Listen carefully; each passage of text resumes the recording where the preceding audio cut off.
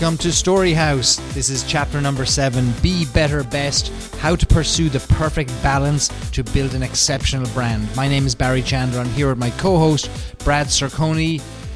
This is an exciting episode. Brad, can you start by explaining to us what you mean by Be Better Best? Yeah, Be Better Best is the idea of working on a balance for the brand. And when we talk about the balance of a brand, what we mean is between its original expression, so that's what the brand wants to be, that is its voice, that's what it wants to articulate, it's its declaration, it's really an emotional explication of the brand. So the brand's expression is to be. When we talk about better, we want better what? We need better experiences in brand. So when brand moves from expression, it then moves next into its real-world activations through experience. And there we say that those experiences all need to be better. And the last and final point is best. Best is the expectation, the relationship between the consumer and the brand itself. So brand expectations involve these things of pre or post promises, trust, motives, hope. All three of these columns, these drivers between expression, experience, and expectation must be in balance. We were just talking about this today. I know that you're working actually on a model for this that talks about a sweet spot, if you will, inside the brand where a brand can be productive and profitable. Oftentimes, companies will create brand expression and ignore brand experience, or think that that expression is being articulated in an experience, and indeed it is not when they read how a consumer or they receive feedback of how the brand expression did not meet consumer expectations. So what we're saying here is, what we're proposing, and what the bulk of this episode, this chapter number 7 is going to be about, is that the most exceptional brands understand that the intersection of their experience, their expression, and their expectation, that intersection is where the exceptional brand is built. And what we're going to try and dissect today and help you, the business owner, CEO, or CMO, is how to understand those three elements in a way that helps you make decisions, because each of these points triggers a whole other set of decisions, which we'll go into in another chapter and we can touch on lightly here. But the notion that there is a formula for building an exceptional brand, there's no such thing as perfect alignment of all three, but where they even slightly overlap, that intersection point indicates that we're onto something fantastic, something exceptional. And we're going to go through each point, I guess, in a little bit more depth to truly understand how any business, large or small, can become a fantastic, exceptional brand. That's right. And the first point is, do you have a brand expression? Typically, a brand expression, obviously, as we said earlier, its voice, its articulation, its declaration. Those can be, I would say, the easiest of the three drivers to complete in the brand. It's also the most dangerous because you can get caught in your own belief system that doesn't necessarily work well in experience. And we know that probably the most difficult section of brand of this idea of be better best, brand expression, brand experience, brand expectation, is the most difficult section is in the experience. So on this point of expression, though, so any brand, so an expression is really just a brand's manifesto for itself, right? It's what you sit down, any business owner can sit down and say, here's what I believe my brand is. Whether it's true or not, we'll get to later. But It's their belief, right, out of the gate. For us at Cerconi & Associates, our expression is that we build great brands, create great brand experiences through differentiation, relevance, and value, right? That could be our expression. Yeah, it is. And so we then have to live up to that through the experiences our customers have with us, our clients have with us, and their expectations have to be met all the way along. We've touched on in other chapters about how this notion of a brand anatomy, which is the exercise that we do to deep dive into developing that brand expression, really is a very academic and creative deep dive to get you to the point where you understand truly who you are, right? But there's easy ways to do that for a brand, right? They can sit down and just write on the back of a napkin what their expression is and who they believe they are. Okay. Yes, well said. It can be that simple. It can be a line or two. The other thing that you should first ask yourself: do you have an expression in your brand? Oftentimes, brands are operationalized, productized, but they don't have a brand expression. They're not good at expressing their philosophy or articulating, as you said, their manifesto of who they are. So the first question is: do you have one? If you don't, how do you get one? That's simple. Start with what we call transparent honesty. Just start writing what you really believe the brand is, or what the brand wants to be. Oftentimes, you want to write ahead of the brand.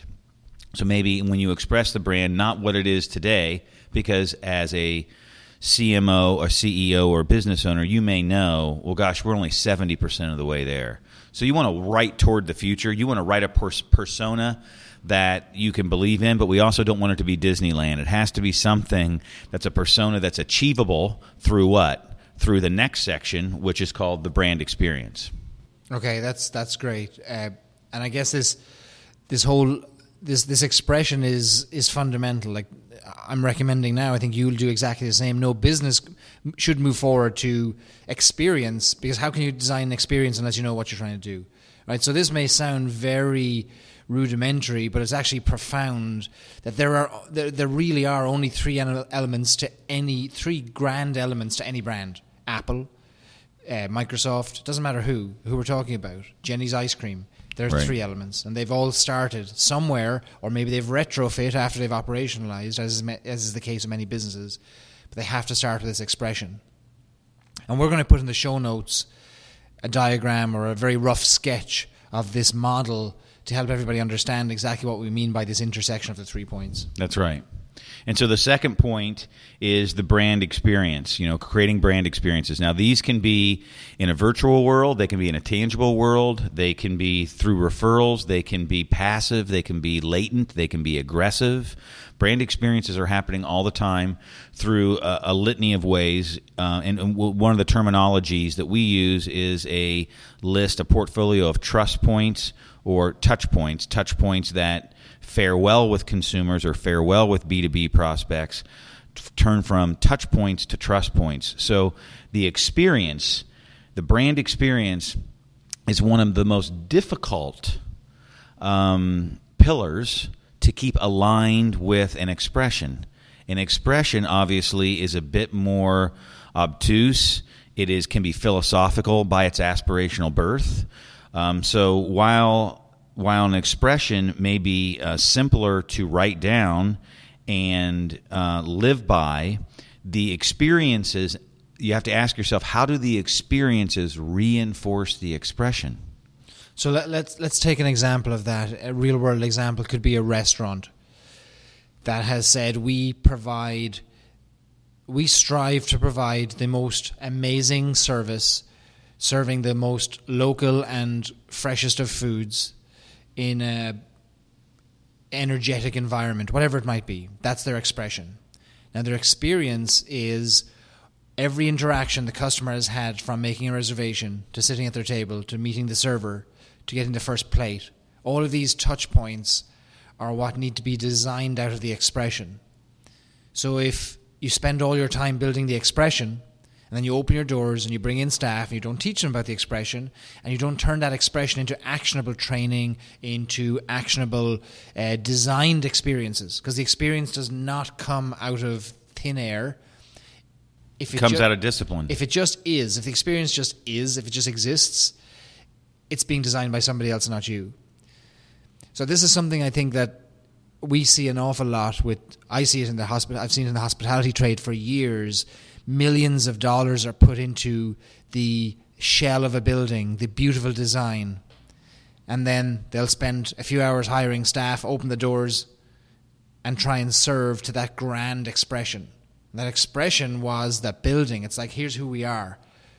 I remember seeing this Mexican restaurant, big opening to huge fanfare. They spent millions on the outfitting of this amazing Mexican restaurant with so many authentic interior design elements. The outside, it just looked amazing. Their logo, everything about them said, we're Mexican. And then I remember seeing them launch their menu, and it said, we got mac and cheese, we got burgers, we got this, we got that. They had a few Mexican items. Right. But they were so afraid to create a true experience that was true to their expression.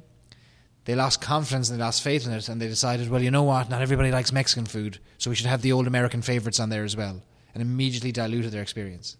Okay, so those are great. That's a perfect example, and that's a great point. I'll give you two more to that.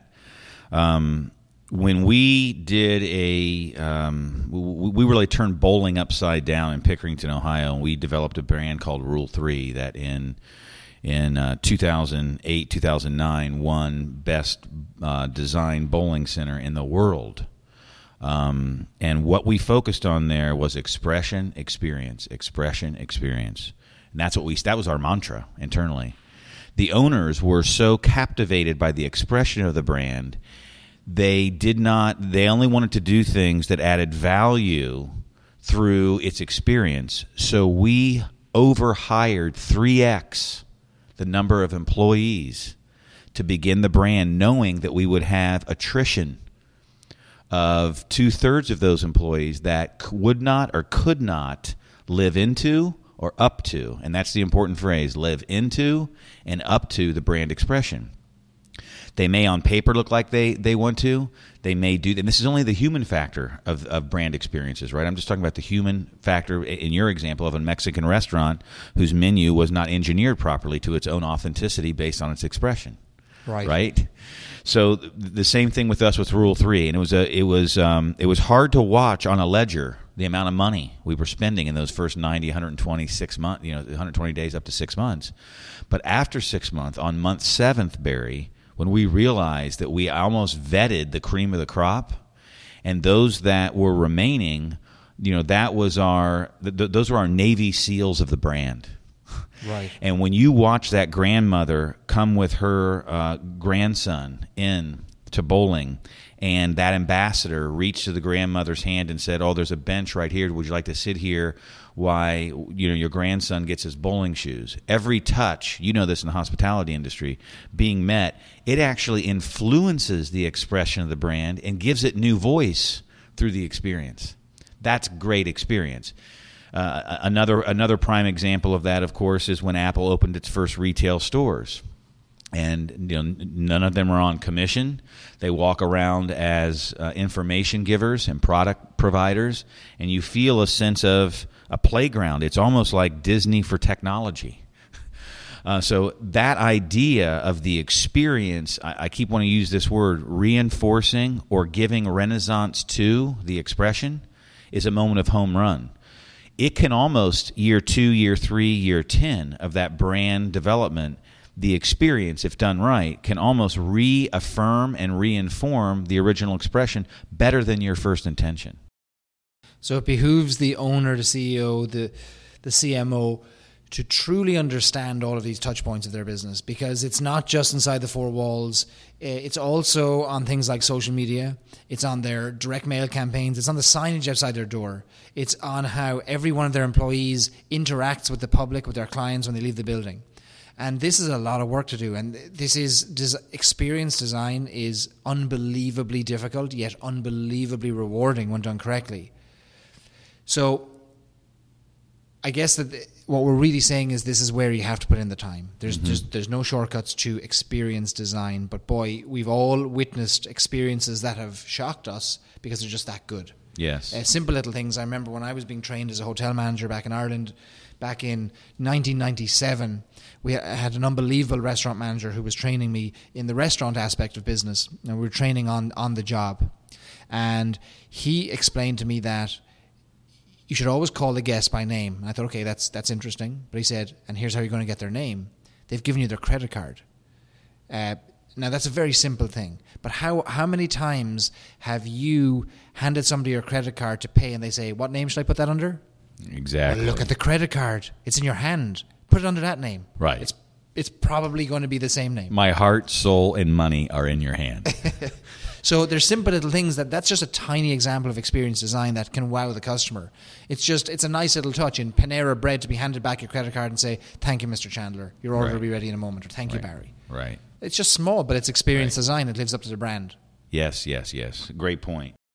And then thirdly, we talk about, so once you have your expression, again, your doctrine, your voice, your articulation, once those experiences, remember, an experience is things like intimacy, understanding, what Barry just talked about, the intersection of the brand during an experience. Can I add one more point to experience? Yeah. Because we wrote a blog post called Our Interns Destroying Your Brand. And we'll link to it in the show notes. But it's just another example of experience design. You could build the best building, the best business, have the most amazing products, the most amazing expression of your products and services, think you've designed all of your experiences, and you've handed off the front line of management of the public-facing front line of your business to interns to manage your social media, who may not be best equipped or best informed of your brand expression. The third pillar in creating an exceptional brand, of course, is this entire idea after the experience is the expectation. So what is the consumer's expectation? What is your B2B client's expectation of what you've delivered through that experience that was reinforcing your original intent called the brand expression?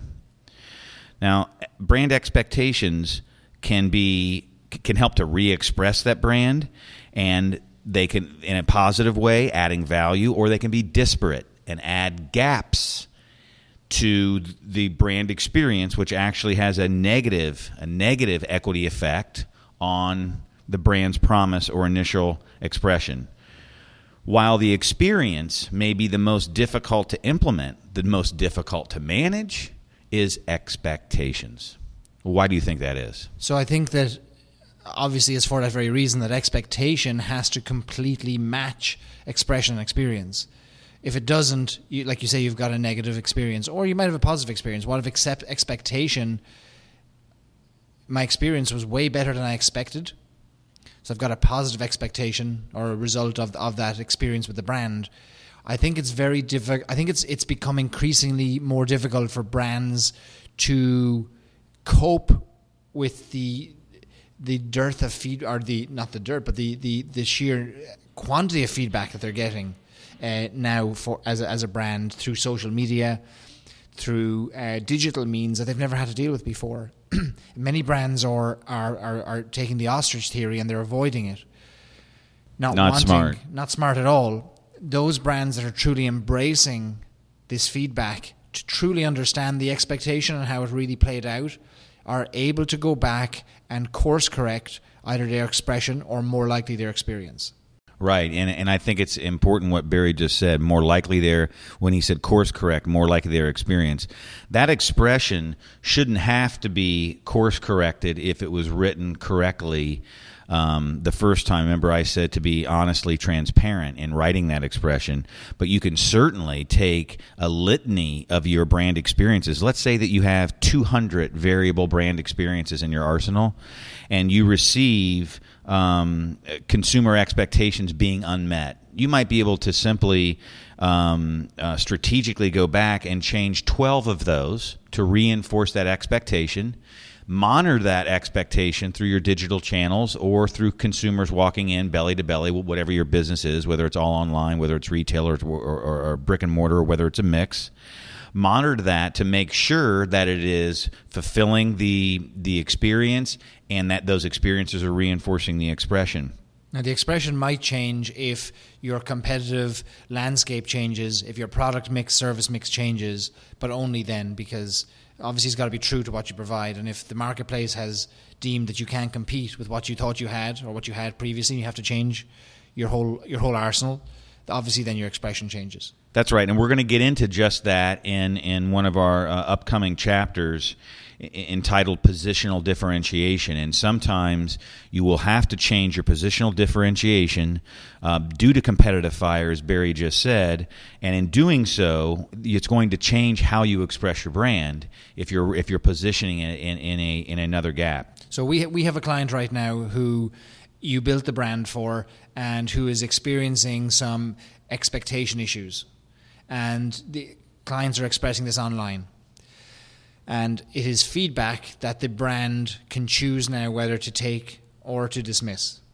But our argument is that this is fundamental to your business and your revenue and your bottom line, top line and bottom line. There's a direct correlation between that expectation not being met, because the expression was so solid and so powerful, and the experience that was initially designed was so powerful. However, over time it's faded. That's and right. It is time for re-energization of that experience so that the expectation can be met truly and wholly. Yes, well said, perfectly said. And how do we measure? How do we monitor this? How do Barry and I do this for every client every day? We do it through a process that is very simple that we call the 3 V's, and that's value, variance, and validation. So value begins where? It begins in the expression. So as soon as you have that brand expression, you are stating, this is my value, this is my articulation, this is my voice. Where do variances come in? Well, variances don't necessarily come in at brand expectations from the consumer. They are either validating you or they are not validating you.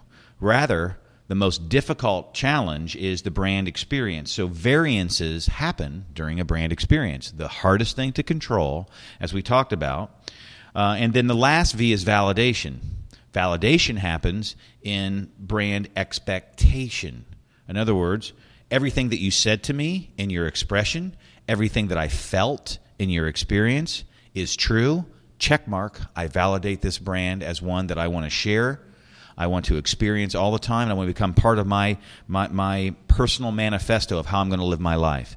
Of course, again, Apple did a absolutely wonderful job of this. W Hotels does a wonderful job, right? You would say in the hospitality side through experience and validation and non-validation. But a moment that the experience, let's say again that you have 500 different touch points, experiential touch points. The moment there's a bed bug at a W Hotel, all of a sudden that experience is devalued, the expression is meaningless, and you are no longer validated. And so what you do once you have that experience, so once you've made your decision, it validated, it didn't validate. What you do next is, to us, just paramount, right? As a brand. As a brand. So we want to know with a brand what its customers are doing once they've had that experience. Is there crickets? Is it just apathy? Because it's just meh. I don't care. It's okay. I guess I got what I expected, but it's just meh. It's not important to me. Or is it so good or so bad that they've taken to digital channels, they've taken to their own social graph and shared that experience, and what Brian Solis from the Altimeter Group calls that ultimate moment of truth, playing on Google zero moment of truth, taking it one step further and saying that that ultimate moment of truth is when an experience was either so good or so bad that you went and you shared it. Right. Now, this has been happening for generations. People have gathered at the water cooler on a Monday morning and said, I had the worst meal of my life on Friday night in this tavern, don't ever go there. But now it's trackable. Unless you bugged the water cooler years ago, you weren't getting that information. Right. So today we can see that, and it's on social media, and it's easy for us to find. And so we, as a brand agency, are able to monitor that. You as a company can monitor dimensions of your own ultimate moment of truth to see and to validate for yourself, was there validation for the customer? Did it truly happen for them? That's right. And to kind of help wrap up this section, we say that when a brand expectation doesn't live up to a brand expression, then experience is negative, right? Or experience won't be. It'll have a variance that could be validated or not. Right. So this idea of brand expectation is the ultimate judgment. Brand expectation is the ultimate judgment of a brand. And this is why we talk about brand democratization through social. You better pay attention to that channel, and you're not going to be perfect. There is no perfect balance because we interact with the humankind. Right. So while there's no perfect balance, what we're all trying to aspire to and what we're trying to achieve is this brand exceptional, an exceptional brand, which we're arguing is that alignment of all of these three now: be, better, best, brand expression, brand experience, and brand expectation. And when they all come together, you have the bones of an exceptional brand, and that's what we're trying to strive for. That's right. And we say to clients every day that, this, what we're calling, again, a zero friction goal, total honesty that's expressed through well-aligned, engaged experience, resulting in fulfilling and exceeding customer expectations. That's the idea of an exceptional brand. I love your line that expectational victories refuel the always aspiring brand expression. That's great. Thank you. So I think this has been an enlightening chapter. I think any business, small or large, are going to have a takeaway from this. We're going to add into the show notes some diagrammatic or rough sketches on the back of a napkin exactly what this looks like while we model this out fully, because it's something that's been evolving for us as we've intersected in our own agency digital and brand capabilities. This has come to the forefront and forced us to truly plot this and graph this and understand this model intricately, and we're going to share that as we work through that.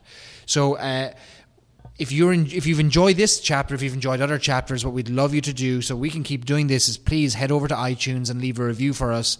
It's going to be very helpful for us. We've had some great reviews so far, and we're really enjoying putting together these chapters, and we're going to continue doing that.